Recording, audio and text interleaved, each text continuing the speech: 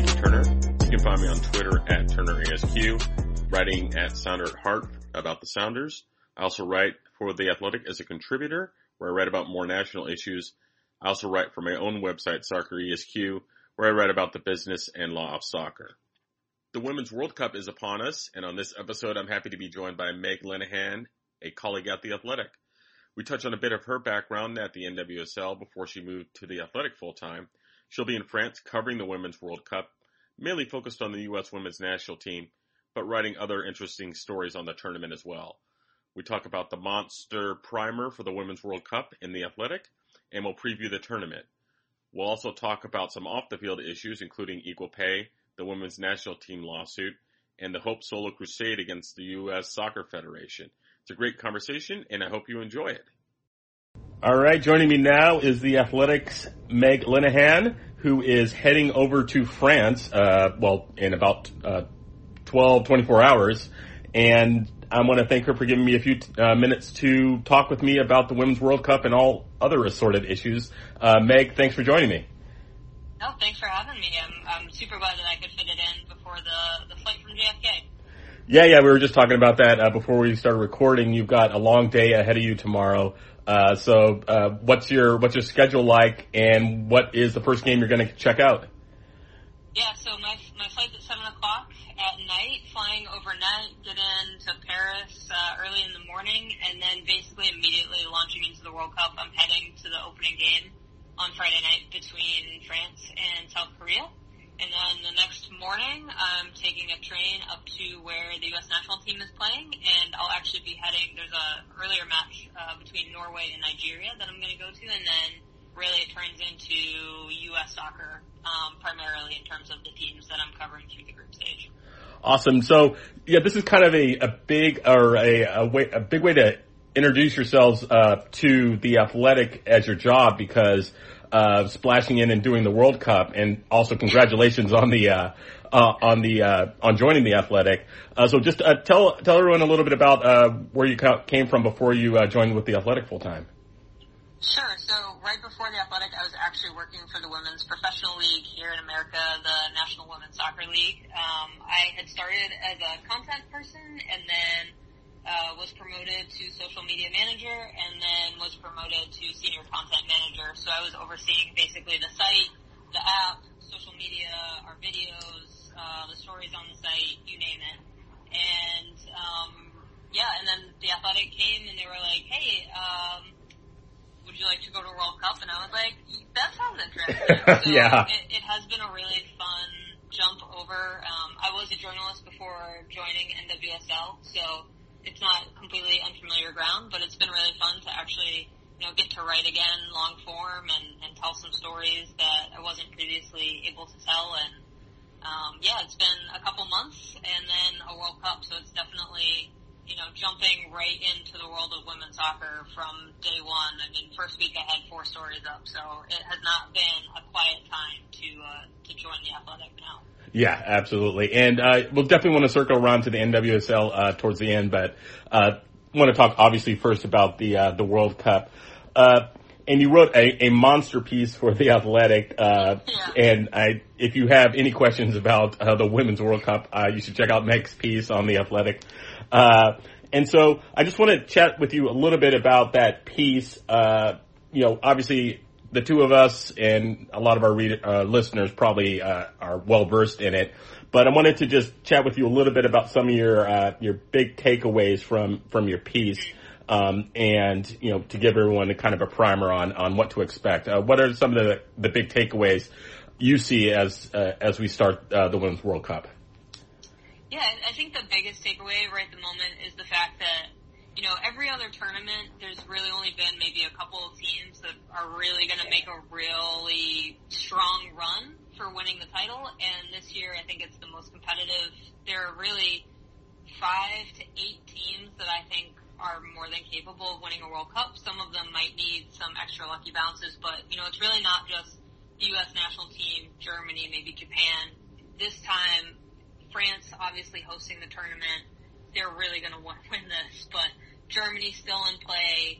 England is more powerful than ever, really, in terms of women's soccer. And then you also have Australia, who have always been this dark horse team, especially in 2015. It was a very popular pick to be like, oh yeah, they're going to come out of nowhere and really mess some teams up. But this year, they're a legitimate candidate to win the World Cup.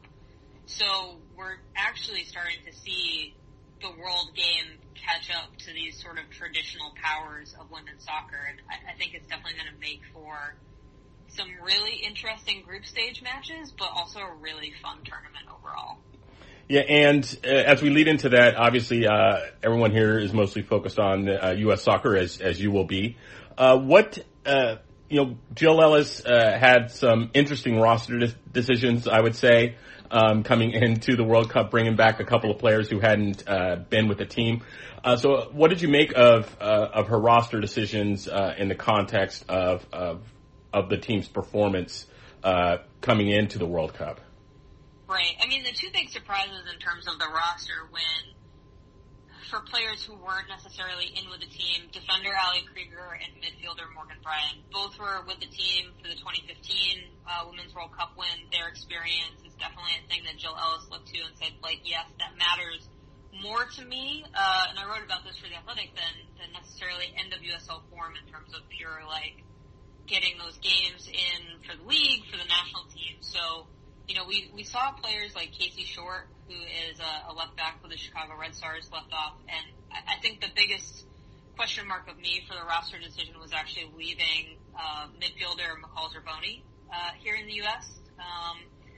She's basically a direct backup for Julie Ertz in that defensive midfielder role, but she really, I think, would have been a nice insurance policy for this team to have, if anything, knock on every single piece of wood for the U.S. national team, should happen to Julie Ertz. But overall, I mean, so Jill Ellis has a couple of keywords when it comes to this roster. She definitely likes experience, but the big one is versatility. And she looks for players that she can fit into multiple roles.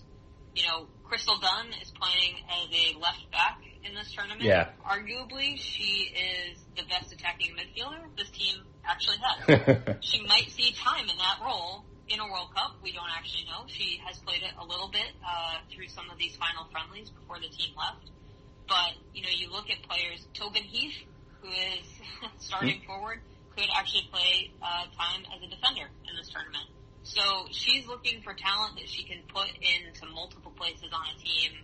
I think she's taken a lot away from both 2015, where players like Lauren Holiday and Megan Rapinoe had to miss games, and then players like Morgan Bryan had to step up in meaningful ways, but also she's definitely been haunted by the 2016 quarterfinal loss to Sweden in the Olympics. Yeah. So I think that has really informed the way that this roster has not only been shaped in the final selection, but how she's looked at players throughout the entire cycle to build the 2019 roster.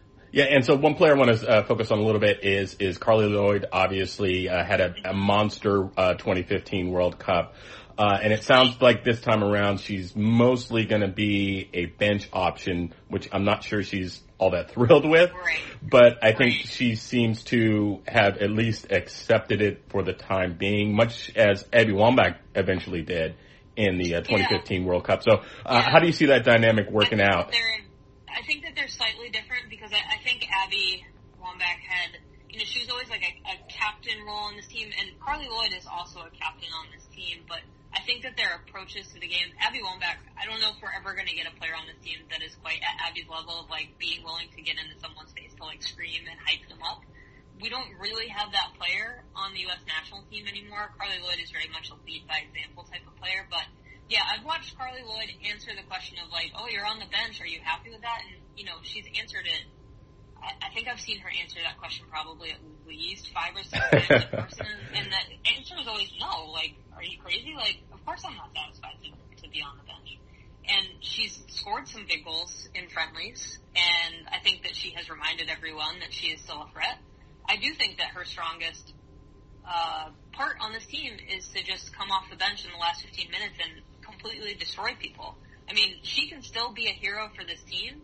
I don't think it's going to be quite in the same way as the 2015 tournament, but if she comes on in the last 15, 10 minutes of the game and just goes absolutely ham on another team, like, that's a role for this team that they're very much going to need, especially if they're struggling to break down some teams that might feature that low block that beat them in 2016. Yeah, and so, I mean, I don't think anybody expects the U.S. to have any problems getting out of the group stage. They do have their nemesis, Sweden, in their group. But do you think there's a chance that Sweden is able to beat them and potentially send them into a second place ranking in the knockout rounds? Yeah, I mean, I think it's definitely potential. That's the fun about World Cups, especially, is that really the group stage is, I feel like, one of those places where anything can happen, and the games are a little bit more wide open than when you actually get into the knockout games, and teams might be a little more defensively minded. I do think that the fact that USA-Sweden is last is obviously going to decide how the finish happens in Group F. But, I do see USA coming through in that game. I think that Jill Ellis has spent a lot of time, and, it might actually come down to a mind game of, does Sweden play that same system that worked for them in 2016? Do they try something completely different because they think Jill Ellis is going to play to that system that worked in 2016? I'm very curious to see how that plays out on the field, but ultimately I do think that, this U.S. national team has depth in a way that very few other teams in this tournament have. And I think that it's a team that's going to very much want to win this group, even though it might set them up potentially for a quarterfinal match against France. They're going to want to prove it by being first in group, by winning their way through those knockout rounds handily. This is a team with something to prove, I think, in a way that, 2015, they struggled a little bit in that group stage, and I think they want to show that this is actually the best U.S. national team that has ever existed. Yeah, and one of the things I recall that was interesting about the 2015 is, as you said, they really, struggle is a relative term, but they had some issues getting out of the, or not getting out of the group, but at least with their performance. And they were actually, I would say, fairly criticized initially early on, but, as the tournament went on, they seemed to get stronger and stronger with each performance. Which led into the final against Japan, where they had one of the best first halves you'll ever see. So as you said, it sounds like they want to kind of nip that narrative in the bud about maybe starting slow and not playing particularly well. And so I think you're right. They're definitely motivated to kind of see to kind of change that narrative and really start off strong. Yeah, I mean, they've really resisted. I was at Media Day here in New York City before the team traveled to England for their final prep, but, they got a lot of questions about, you're defending champs, and they kept brushing that aside, that means nothing. It's been 4 years in the women's game. Things have changed. It's not where you're a defending Super Bowl champ or, NBA Finals champion. The game has changed so much that it really means nothing that we won the last one. We're not defending champions. We're just there to go win a World Cup. It's not because we want to go back to back necessarily. So that's another narrative thing that they're also just kind of saying, don't put that on us.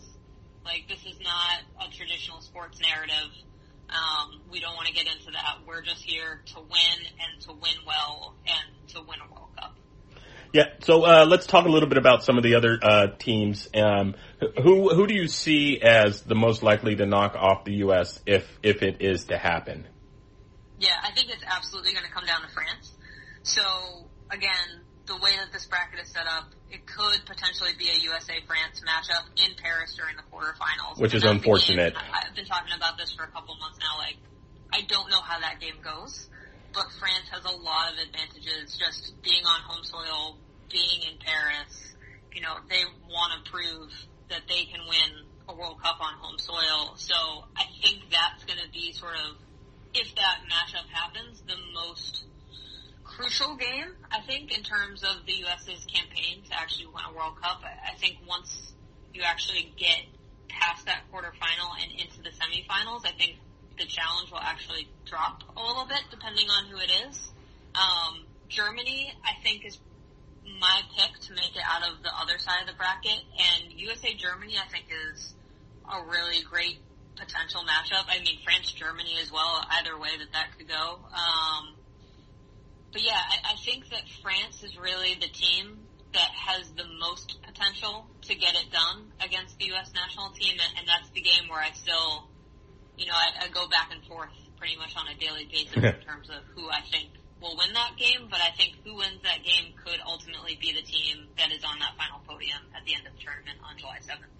Yeah, and I want to circle around to what the consequences of a potential loss for the women's national team in a bit. But I want to also ask about some of the dark horses you see. Someone who maybe they don't win the World Cup, but maybe they're surprised to get out of the group stage and maybe knock off one of the favorites. Yeah, I mean, I think a lot of people are looking at Spain right at the moment in that role. Spain is in the same group as Germany. I know that there's even some hot takes that they could steal the group out from under Germany. I think that it's maybe like a cycle too early to really see the full potential of Spain's program coming together, but I do think that they're going to surprise people in this tournament for sure. USA could actually see them in the round of 16, and that's a matchup that could prove tough for the U.S. national team. I don't know if necessarily they get that result over the USA. I think an upset in the round of 16 between Spain and U.S. national team would really throw this program into a tailspin, but Spain is definitely a pick. Australia has been that sort of popular dark horse pick. I think they've now actually moved into the favorites section. But the other one, I think the Netherlands are really somehow still a little underrated in terms of what they could do in this tournament. They won Euros in 2017. They have two completely all-star strikers on that team. They're in a group of Canada, and I actually think, even though they're technically lower ranked than Canada, I'm picking Netherlands to pick that, to win that group and actually make a pretty substantial run through this tournament. All right, so let's talk a little bit about what we see happening going forward. So what would you say is the U.S. women's national team will win the tournament if blank happens? Yeah, I mean, I think they have to beat France in that quarterfinal. I think that the key thing for them, too, is, we've got all these questions about goalkeeping, about their defense, but the key for me and what I've been consistently writing about is their midfield. And I think if their midfield is successful, and, Jill Ellis has a choice still, technically in front of her, Julie Ertz as defensive midfielder, Lindsey Horan, I think, is a lock to start as long as she's healthy, but then it's the question between Rose Lavelle as a pure number 10 or Sam Mewis as probably the team's best, box-to-box midfielder. But I think if that midfield performs at the level that they are capable of performing, they move past France. So I think that that's really, if they can hold possession in a way that keeps feeding the forward line, and we never really see major questions asked of the defense, which, I don't think is necessarily as weak as some other teams. I think Australia has a much bigger question about their back line, but I think if they're able to control the game from the midfield, then yes, that's the key to the U.S. national team in this tournament. All right, and then on the other side, the U.S. women's national team loses if blank happens. I think if we see some complete defensive breakdowns. So, we've got a couple of players on that back line. Kelly O'Hara has some health issues. We're not quite sure yet if she's going to be able to go full 90. I think that's going to be question number one as media arrives in France. But Crystal Dunn playing as left back. I mean, if I'm France and I'm looking at that USA back line, I'm looking at Crystal Dunn, who is arguably one of our best attacking players, as left back and saying, okay, we're just going to run at her this entire match. So I do think that we're going to finally get some real questions asked about this back line. Obviously, the last few friendlies were never really going to be a good indication of where goalkeeping and the back line were. USA played Australia in a friendly, and it was a 5-3 result. So we saw some defensive breakdowns for both teams, but I do think that they're going to have to tighten that up in order to make sure that they actually progress to that final. Yeah, I mean, the one thing about the send-off games is, obviously there's a lot of tinkering that typically goes on, and it's tough to gauge how those those games go. So I tend to mostly discount them, Right. unless something disastrous happens and there's an injury or something like that. But so it's just, I think Ellis deserves a little bit of the benefit of the doubt, obviously given her performance in the 2015 World Cup. Obviously that was a bit damaged by the 2016 Olympic failure, which we'll talk a little bit about one of the principles in that in a bit. So, but I think the bottom line is U.S. is still the favorite. They've got the game against France that is going to, I think, be determinative, as you said. And so just quickly on that point, what do you think is the fallout if they were to fall to France in that quarterfinal, which again is unfortunately timed, assuming, Yes. both sides go through as expected? I don't think that I think the loss against Sweden in 2016 was like a giant, the panic button got hit, right?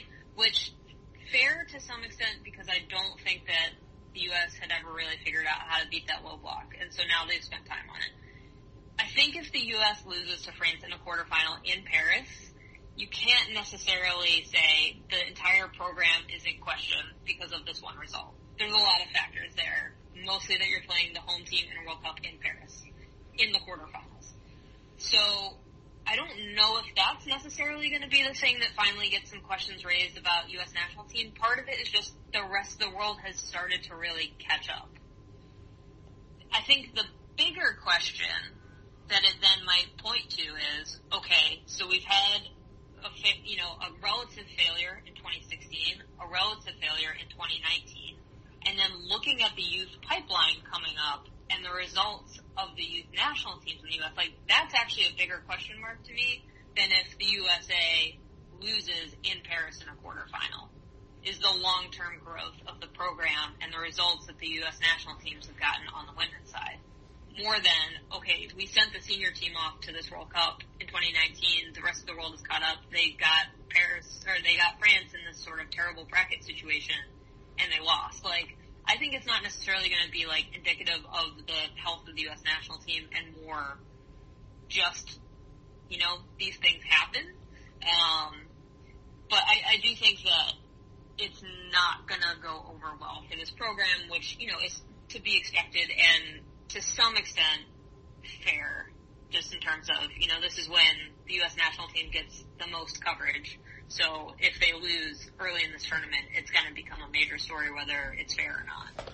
Yeah, I think it's a little harsh if that were to be the case. What happens? Again, the women's national team hasn't won every World Cup since 1991. Right. Yeah. So again, go ahead. Yeah, I think it's going to be tough. Like, it's just sometimes the bracket is not going to be your friend, and I think that this is a situation where the bracket might really not be our friend. But also, this is the most competitive World Cup, and, obviously there are off-the-field things between U.S. soccer and the players, and I'm sure we're going to get into that, but yeah. In terms of meaningful investment into this program, like, we're starting to see other countries really put a lot of money into women's soccer, and Germany has always been there. France has definitely been one of the most consistent. England has really started to catch up in a really meaningful way. Australia as well. Like, USA is not going to be number one forever just because we have always been number one. And I think this is the last World Cup where it is like a real guarantee that we are the best team in the world. And by 2023, I think the top 10 in women's soccer is going to look very different. And I think that that's just a natural outcome of the growth of the game, and it's not a bad thing at all. Yeah, absolutely. And that actually segues nicely into what I wanted to ask you about next, which is you talked a little bit about how this is going to be the biggest World Cup, women's World Cup ever. And you talked about a few of the reasons why, number one of which is increased investment from other countries. Do you think that the women's national team and the federation have sufficiently, contemplated what it could mean to see other countries substantially increasing that investment, and do you think that they are making moves to try to counteract that domestically? Yeah, I mean, so it's a big question. I think that team is a little more aware of it, but I think that's also because, you know, the U.S. national team has always kind of been this beacon of like, okay, the number one team in the world, arguably the most investment into a national team. So other teams are looking to them as sort of this example of what's possible. The federation itself, I think, is definitely aware to some extent, but also there's a lot of bigger picture questions from the federation side of it. So I think the one thing that can be controlled, and not necessarily by the federation, but I guess, you know, sort of this women's soccer power in general, is that investment into the NWSL is kept at a level to keep it as a meaningful league for development for U.S. national team players. And also, you know, like, Australia has benefited tremendously from NWSL. Yeah. Brazil to some extent as well. But keeping a strong domestic league, I think, is such a key part for ensuring that you have continued success on an international stage. And I think this is also why we're starting to see England come up in a meaningful way, Australia come up in a meaningful way, even Italy and Spain. You know, like, I think this is the beginning of seeing Italy and Spain having, you know, a major impact at a tournament, and it's because that there has been meaningful investment into their domestic leagues, and they're keeping their players at home and having them play for club teams there. So, you know, I think that there's obviously bigger picture questions to ask of U.S. soccer, but one of the things that I think is so easy to invest in and requires, like, relatively less money is keeping the NWSL at a very healthy level. And, you know, I can talk about NWSL all day, every day, but I think that that's where, you know, beyond just the national team programs having some big question marks around them, is like making sure NWSL has that investment and has the capacity to not just now keep up, but like stay a step above some of these other domestic leagues, because, you know, NWSL likes to talk a lot about, like, it's the most competitive league in the world, and I think that is still the case. Like, I think, you know, in France we see a couple of top teams. Italy is starting to catch up on a competitiveness level. I think England also, you know, like, they have, like, a top and bottom. They're maybe a little... That's where you can actually put some money and have it make a difference.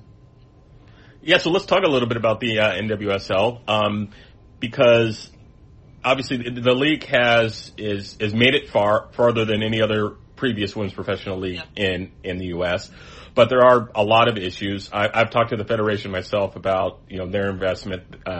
They've obviously helped support the league, but there are a number of things that are still out there that need to be done. Increasing, you know, player salaries, some of the things in the background regarding, infrastructure. What do you see as the primary, what the federation should be doing to increase, their investment, money or not? And how do you see the potential fallout from the World Cup helping that, if at all? Yeah, so I think for the federation and their relationship to NWSL, you know, I think within the NWSL, they kind of actually want to distance themselves from the federation a bit.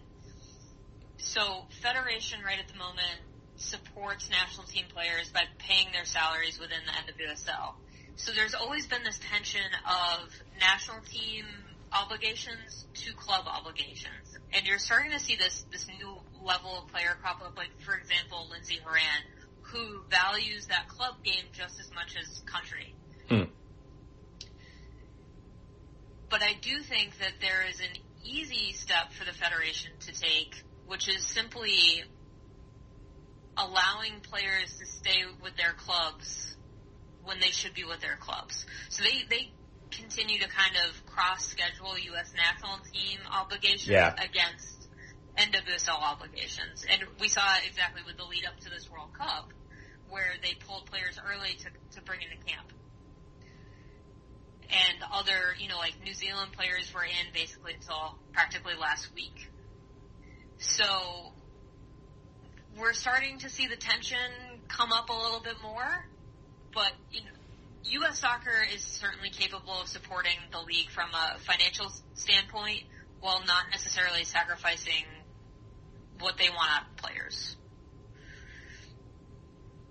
And then from the actual World Cup impact onto the league, this is a thing, we've looked at this from the first professional league on. Oh yeah. Where WUSA was formed in the wake of the 1999 World Cup and lasted 3 seasons, fell apart.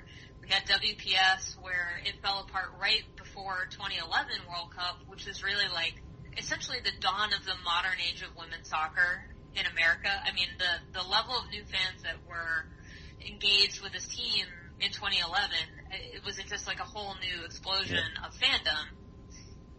And then there was no pro league. Yeah. Then you have NWSL, and they've lived through a World Cup already. We had 2015. We had the summer of Crystal Dunn, where she was left off the World Cup roster, and then basically owned NWSL for the rest of the summer.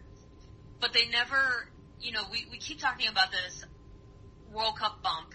How do you turn the bump into an actual wave that's going to sustain long-term change for this league? And I don't know if there's an answer for that yet in 2019.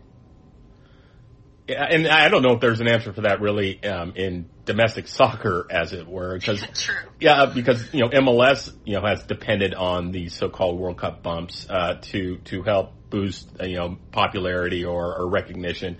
Obviously, they didn't even make it this last time, so we'll stay away from that for the time being. Badly, MLS was impacted by that fact. Because you get increased viewership, the social, it's just in terms of actually reminding people that you exist. And it's easier for MLS because they have so many more markets. NWSL has 9 and maybe 10 by next year. There's the potential that LA is finally going to step into this league. There's a few other markets that are kind of in play, but you have 9 cities that to some extent know that they have an NWSL team. So this is your one chance of Allie Wagner was your primary broadcast person for Game of the Week for NWSL and is now going to be the lead color analyst for Fox for this World Cup. Of course they're going to talk about NWSL. It's just a matter of can you take advantage of that in a meaningful way. Yeah, and then there are some rumblings that there's a linear TV deal coming for the NWSL too as well. So that'll certainly help out, especially coming off the heels of the World Cup. So last thing I wanted to chat with you about is some off the field fun. And it is related to the World Cup in that the women's national team has obviously filed a lawsuit on equal pay grounds, and similarly, Hope Solo, their former colleague, has done the same. And there was an interesting statement from FIFPro on women's prize money. I wanted to chat with you a little bit about that. I don't know. I think you saw that, I assume. Yes, I did. Yeah. So just generally. Obviously, there was a massive disparity in prize money. We'll start there between the 2015 and 2015 Women's World Cup and the 2014 Men's World Cup. What do you make of the statement, and do you expect any movement on this going forward? Obviously, it's too late for this year, but going forward, that's certainly good news if they're going to start working on trying to get some more money into the purses. Yeah, I mean, they had already increased the prize money from 2015 to 2019, so there was a little bit of progress from FIFA there. The fun part is, looking at this, you have so many layers in terms of who has control over women's soccer. You have the FIFA at the top, which they could snap their fingers in an instant and just put in so much money. Yeah. They wouldn't miss it. They wouldn't even notice.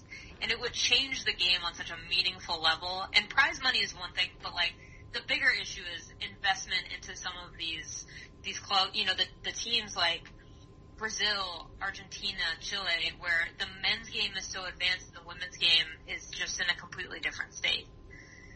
Yeah, Jamaica's another one of those. Then you have the domestic levels. There's so many levels of power that none are actually investing at 100% the way that they could be.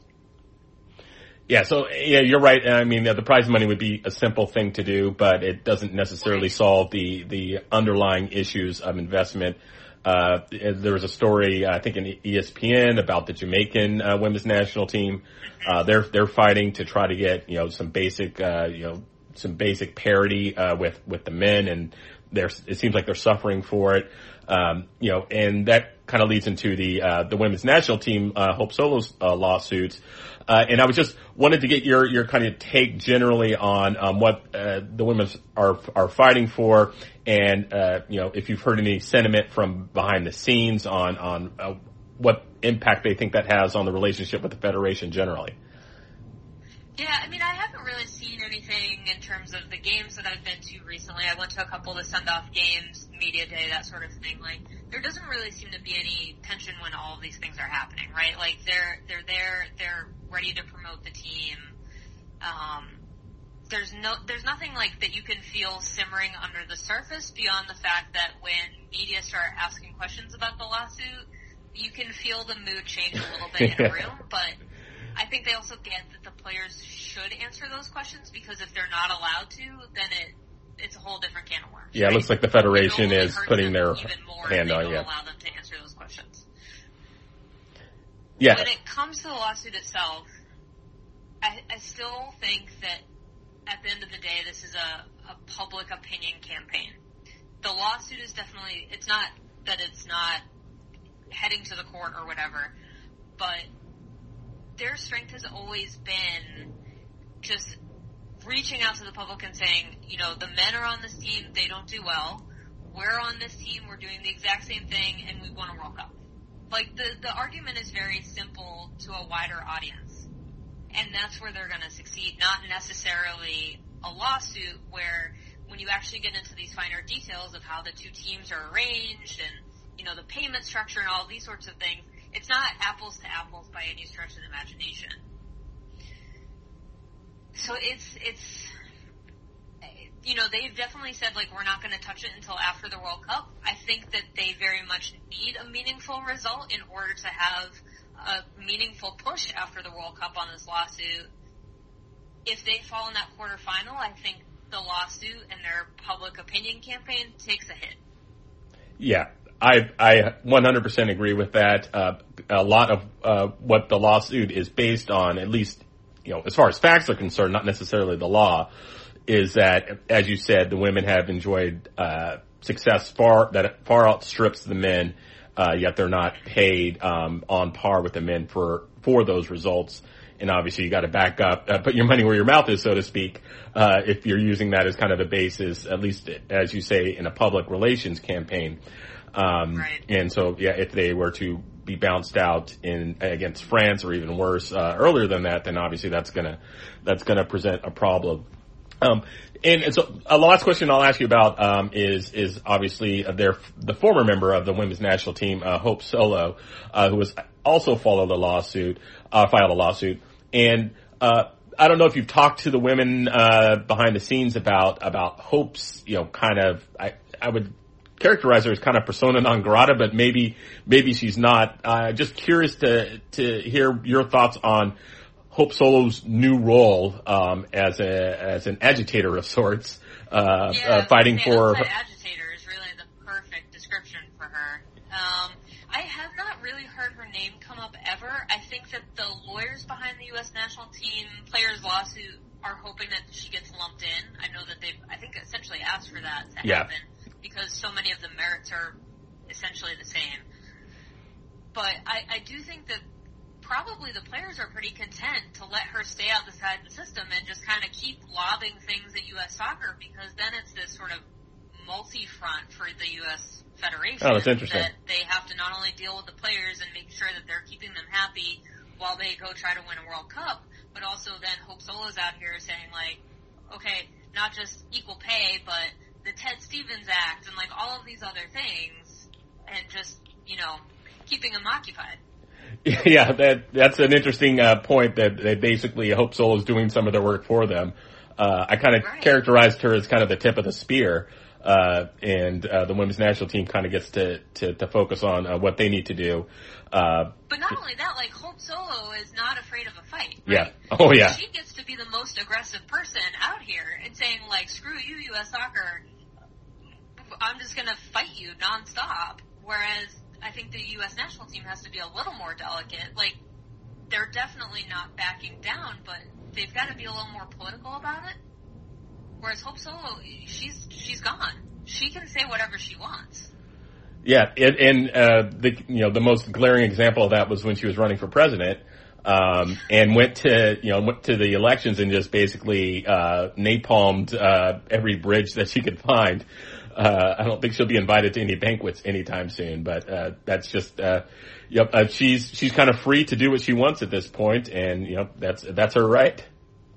Yeah, no, and I don't think that there's necessarily a problem with it either, because you're always going to have these levels, and I've heard about this from like more of a protest against the Federation sense, but you're going to have various like opinions on how to get all of this progress made, and I think if you have the sort of most radical option, it makes everything else seem, okay, we can do this. So I think in the long run, she's going to get progress made, even if it's not necessarily directly tied to what she's been doing. But because she's kind of the most extreme option out there, when you get to sort of like a midway point of progress, it looks much more doable. Yeah.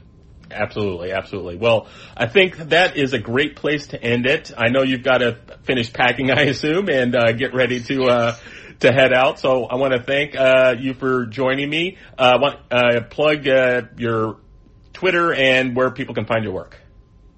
Yeah, so I'm on Twitter at It's Meg Linehan, Linehan, and then obviously at The Athletic.